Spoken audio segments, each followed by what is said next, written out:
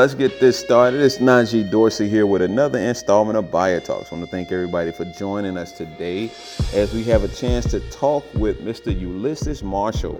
Mr. Marshall is an artist that we've been working with for a couple years now, exhibiting his work, and we wanted to spend some time and get to know him a little bit better. So, as a result, you get a chance to know him a little bit better as well. We love his work, have had a lot of interest, but we want to bring more interest and activity to the work that Mr. Marshall is doing. And so we thank him for taking a moment out of his day from his studio practice to talk with the Black Art in America community. So how you doing today, Mr. Marshall?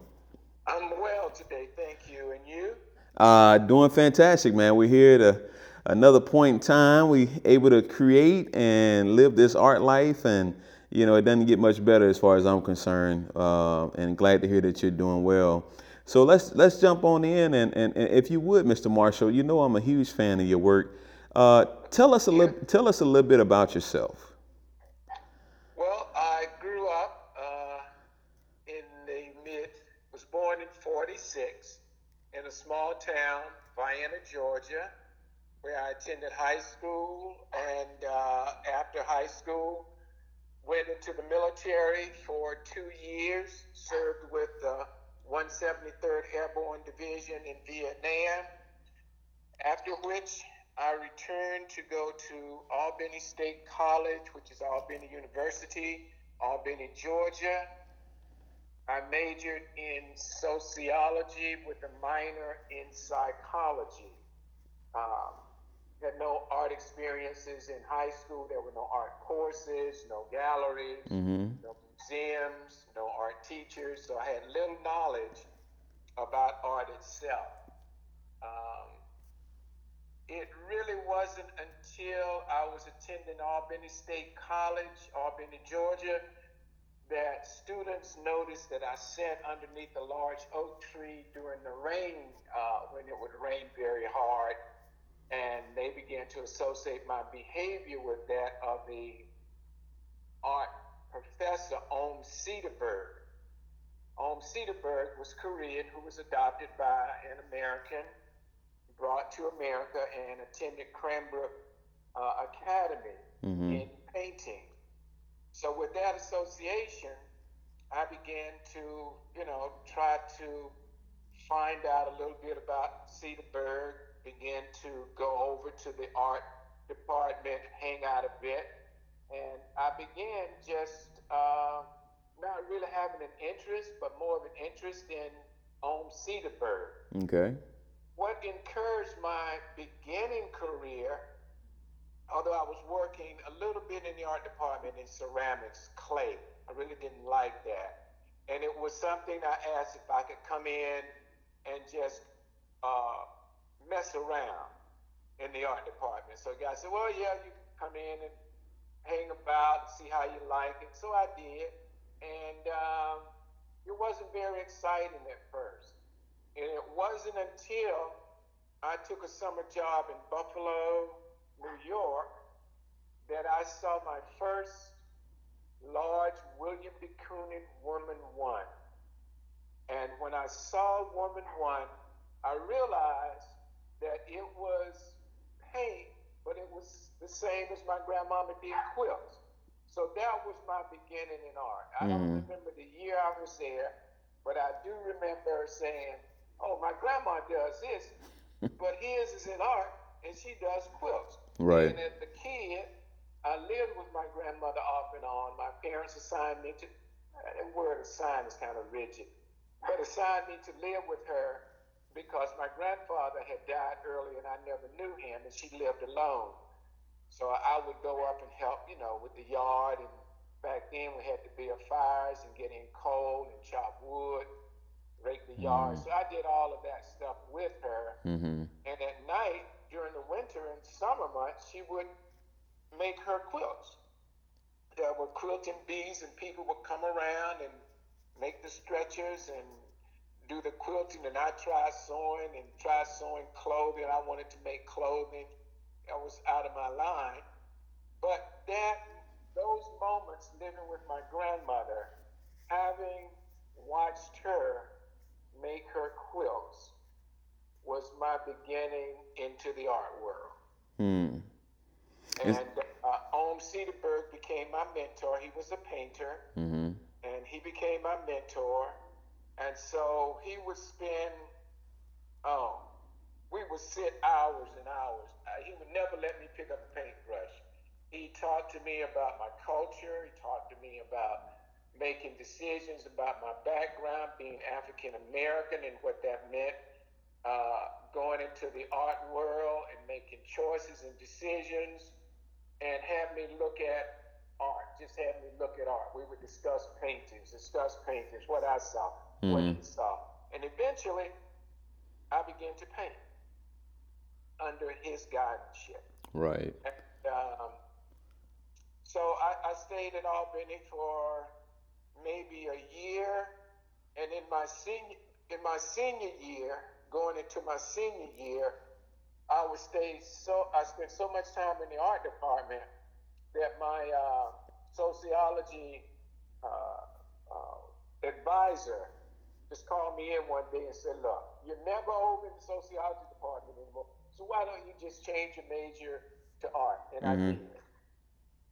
Talk to us a little bit about those early years of just making a decision to spend more time and even consider becoming a professional artist or trying to make a living as an artist. Can you remember those early years of that? Well, there were a couple of struggling periods, and I would begin by saying not knowing anything much about the art world, and only getting information from Cedarburg in a small environment, which was Albany State campus, and not really being involved in an art world, in going to art shows or having to interact with other artists beyond the students. That was my world at that point. So it wasn't frightening because I didn't know, I wasn't sure of the unknown. But when I came to Washington, I came in the mid 70s. Okay. And I had applied to several art schools, but I didn't know much about portfolios. So I was not accepted, even at Cranbrook, where my Cedarburg tried to get me to go. I didn't have a portfolio. I mean, no one taught me about, preparing to go into the art world. Sure. But when I came to Washington, I had applied around, and then I applied to Maryland Institute in Baltimore, and was accepted based on the strength of my paintings. So I went in as a kind of an advanced freshman, and with that began to understand a bit more about the art world. Okay. About going to New York to see art. New York instructors coming down as artists, going to their studios, understanding the kind of the effectiveness of becoming an artist, what that really meant. But again, you're in school and people say, "Oh, I love this," and you think at some moments you're going to go out and become famous. Because when I was there, people were famous. You go to famous people's studio and you think, "Oh, I can do this." You don't look at, there are some hurdles to get to where they are. Right. And sometimes they don't explain thoroughly those hurdles to get to where they are. They just say, "Oh, you're a good artist. I love your work, blah, blah, blah."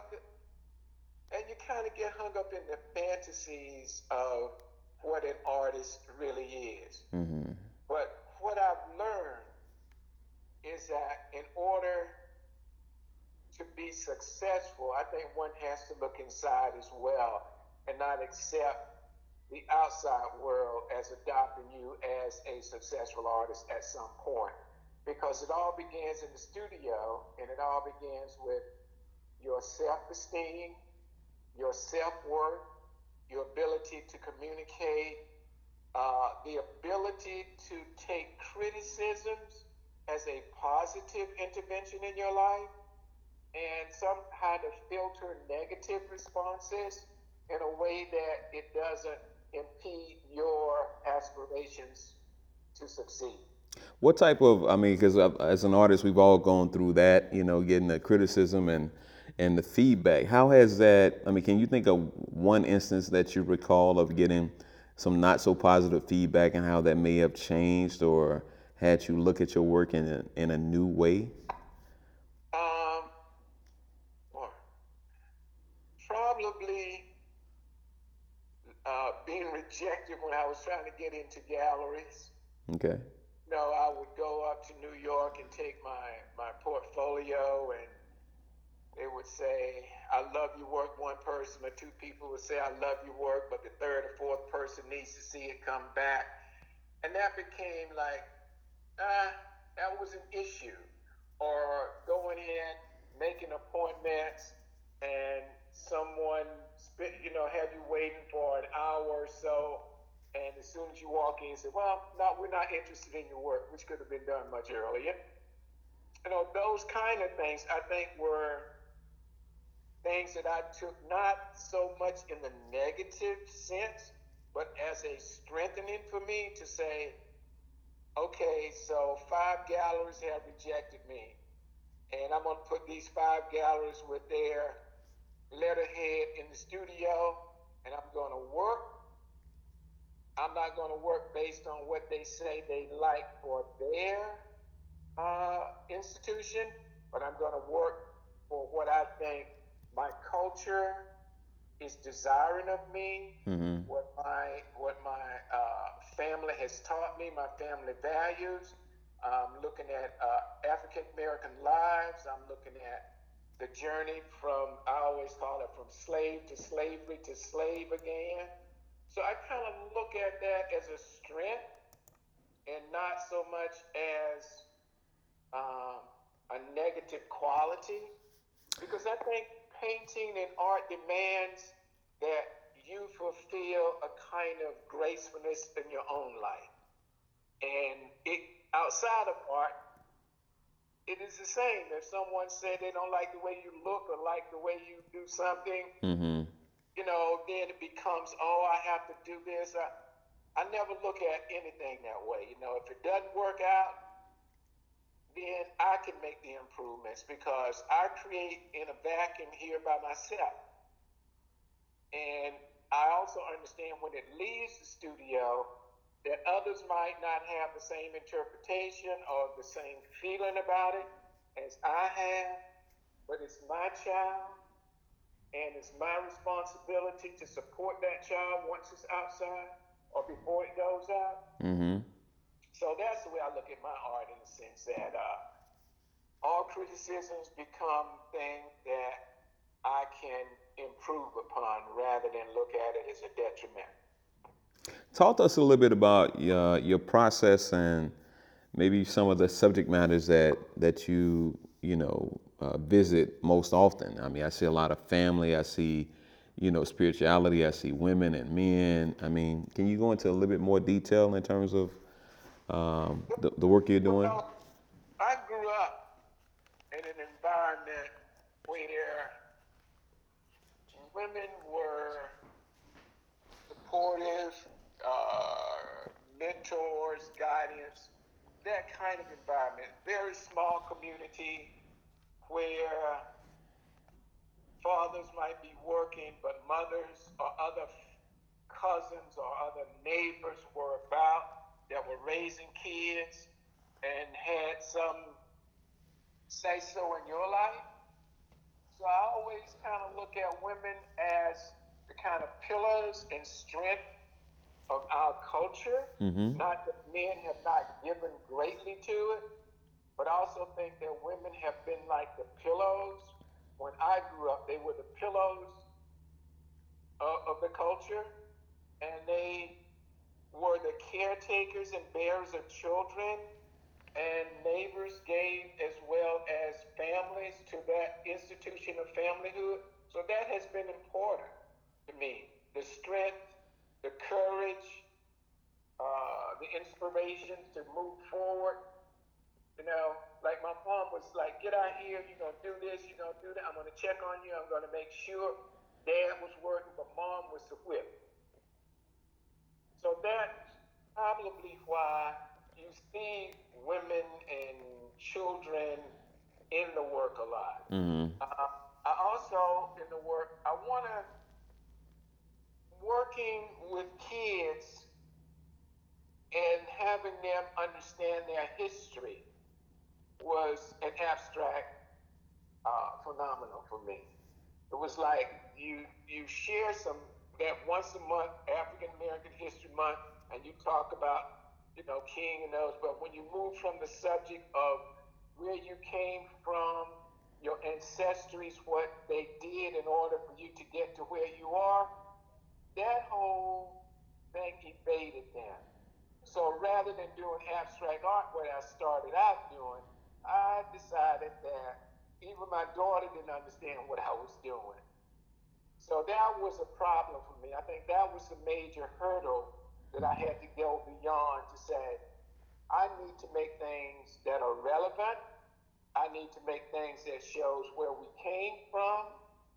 I need to make things for years to come, hopefully people will look at the work and say, oh, that reminds me of the strength that my grandmother had to endure for me to get to where I am today. So that is important to me.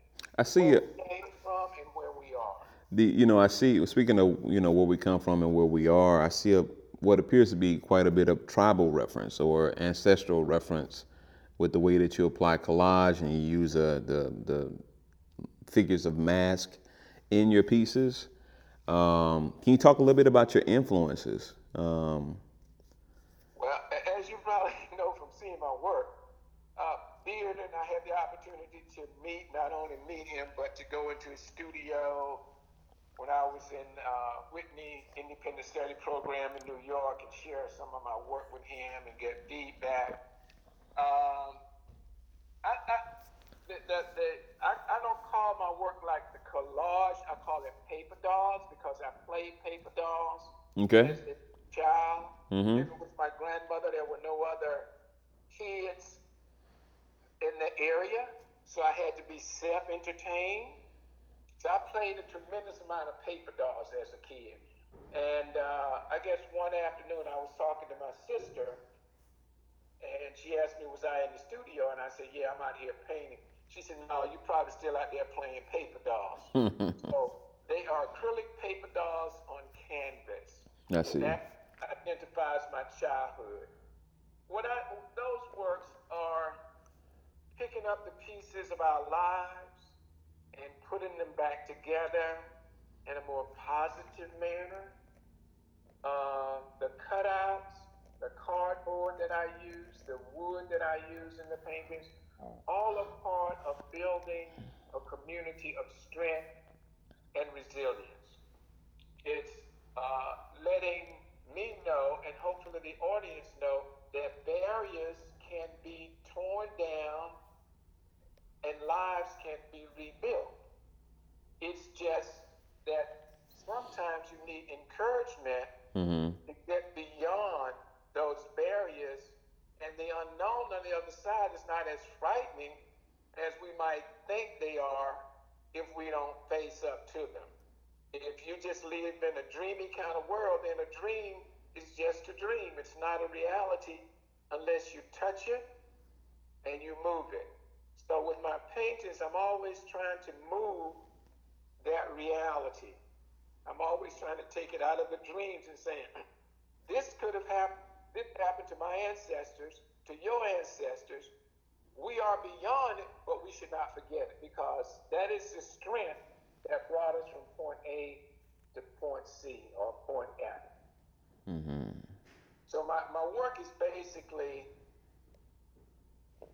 looking at our history, being encouraged by it, not being ashamed of it, understanding that it happened to us, and it becomes a kind of a teaching mechanism, a conversation of peace, an encouragement to say to your child or to your friends, hey, let's not be ashamed of who we are from where we came, because we have made tremendous progress. We can go forward, and we can have strength and pride in being African Americans.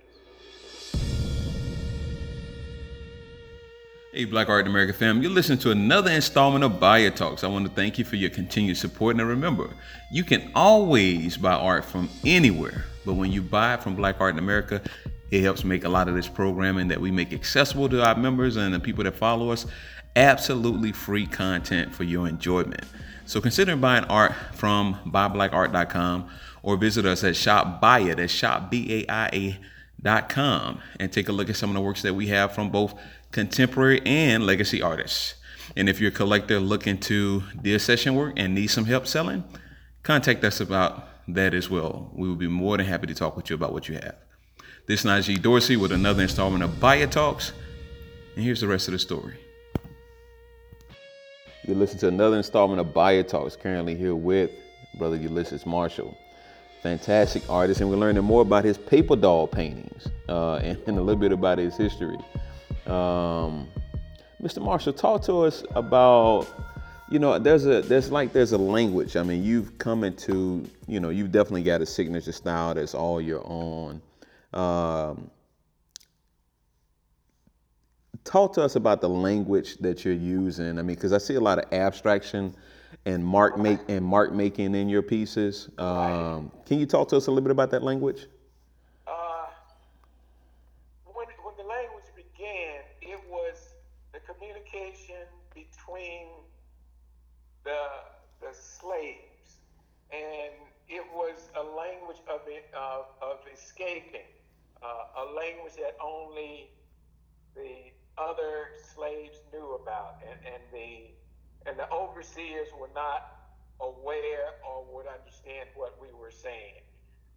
It talks about some of it is going as a storyteller, that its responsibility is to go from village to village and tell the stories about moving from slavery to freedom, or about what happens once you get to freedom, what's expected. So the language to me was the beginning of a secret language that only African Americans understood. And when I began this, with all the symbols, I used to have a story, I used to have a book. And every time I would make a symbol, I would also write what that symbol stood for. But it became very long, and after a point, it was just overwhelming. But that is what the symbols are for. And a lot of people say, well, they look Chinese, they look Japanese. Like, no, they're just martial, dot dashing, and slave information. Wow. Hello? No. I'm actually looking at your work while we're talking, and it just opens up a whole new avenue of understanding. Well, at one point, and I probably have stopped, but some pieces might still have. I started out with just one eye in all my work, and that eye was the eye of Africa. We closed one eye to remember our homeland, and only were we given the second eye to see once we were free and understood what our new responsibilities were. So I went from the one eye basically to the two eyes now, because we have arrived. So and how I began my artwork is primarily through a story. I don't go in and do sketches, or I don't go in and select colors prior to my work. I simply go in, and I don't paint on an easel. I simply go in, put the canvas on the floor, and begin the work. Because I've already have the story in my head before I began to paint. Several days prior to painting, I have a narrative. I go over the story in my head. I try to visually see it, And then once I've ended that story, I know where my first beginning painting in the series should go. I know what I'm trying to communicate, and I basically know when I'm finished the story. I see. So, very seldom do I do a sketch, or I just simply go in and start, and kind of like my grandmother. She never, when she was doing quilting, she would just reach into the bag of scraps. She had a pattern. She'd get that. She'd just throw things together. You know, different colors were mixing. You know, she didn't kind of say, well, I can't put this to this, and this doesn't go with this, and this doesn't. She just simply did it. And when it was finished, they were beautiful. Yeah. So I apply that same method to my painting.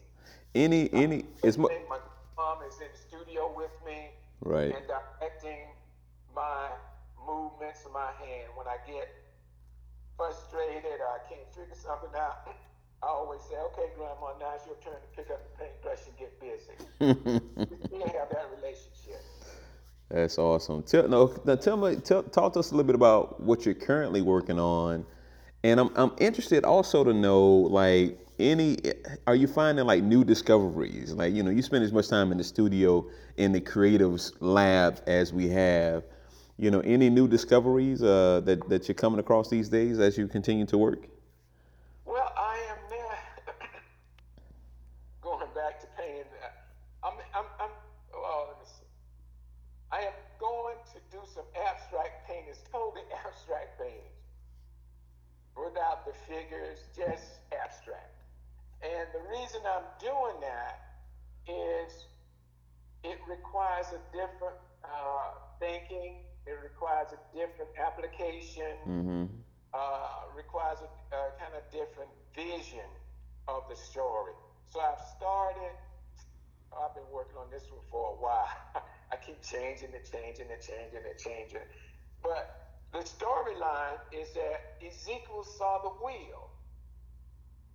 And finally, after about 4 or 5 different, you there? I am. Yeah, I'm listening. My phone just went through. Okay.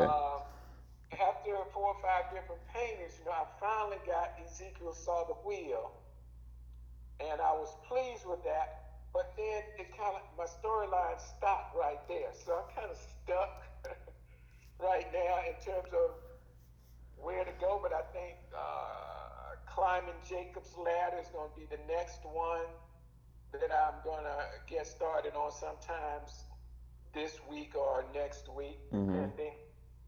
I am also, I've always wanted to be a sculptor. So I'm taking a course at Prince George's Community College, and I'm learning how to, what I call burn iron. I'm learning to sculpt. And I'm also going to do some bronze pieces that I've been molded, and I have to wait till next semester to start that process again. So I'm kind of changing my directions a little bit, because some of the paintings that I've done are sculptural looking, with the cardboard and the wood and the way that I build the surfaces. Sure. So now I want to be able to actually mold things. I know it's going to take me a while to get there, but I want to build some sculptures. I like Richard Hunt, I wanted to be a Richard Hunt when I started my art. That's the only book that I saw. But then I realized that doing sculpture requires massive places to work and equipment, and it's just totally. Well, it depends on the scale. I've actually. It's funny you mentioned about abstraction, because I just posted a piece on Facebook today of an abstract work I just completed. I'm really excited about, and I've done so few abstractions. And you're right, it does take a different, a mental approach to some degree. And it's hard for me not to plop a figure in a piece. I look forward to seeing your sculptural work. I think that's going to be really exciting to see. Well, that's going to be a while. I mean, what I've done, I like what I've done so far. My little birds, I call them, they kind of abstractly done. But I, I am going to work hopefully with another sculptor who did a lot of sculpturing work in Connecticut for major artists.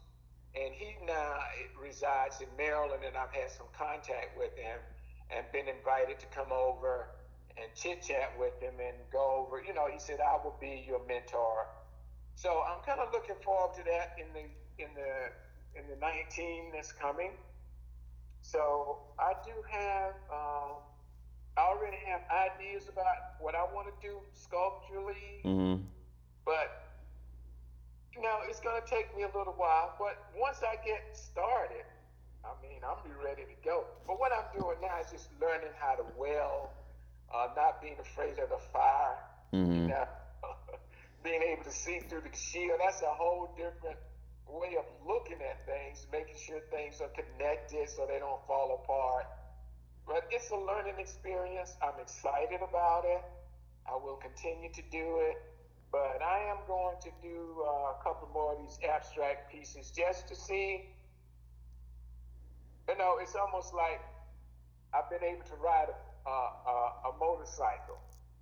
And then I haven't driven one in years. And someone says, "You want to ride my bike?" And I'm going like, "Yeah, I've done it before. I used to own one, but I haven't been on one in so long.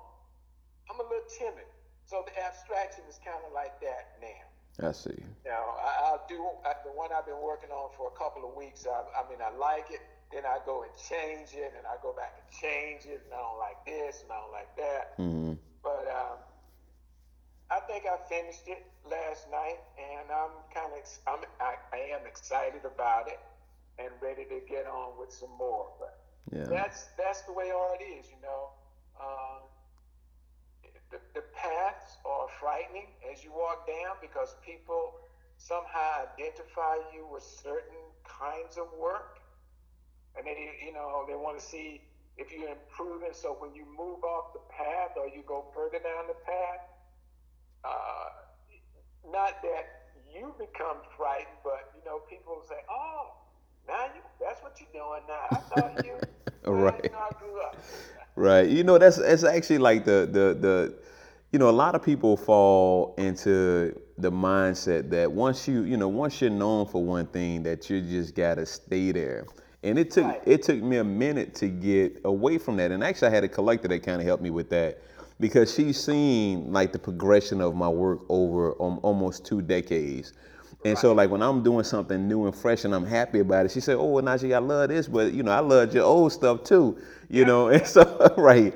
And so it's like I had to learn to just let the creativity flow, man. If I'm feeling like doing some clay, I'm gonna do some clay. If I want to do a woodcut, I'm gonna do that. If I want to sculpt, if I want to paint, because it's all forms of my expression, and people will love what they love. And so the market, oftentimes the market tellers don't do that though. You don't want to confuse nobody. So Right, but then you don't want to confuse yourself. You don't want to limit yourself. There you go. It might not be what the market is asking for, but it's what your inner mind is saying that this is what you should do. That's right. That's right. It's what you should do. And if you have to live with that piece on your wall forever, for sure, then that's fine. Yeah. It would be cool. It would be cool to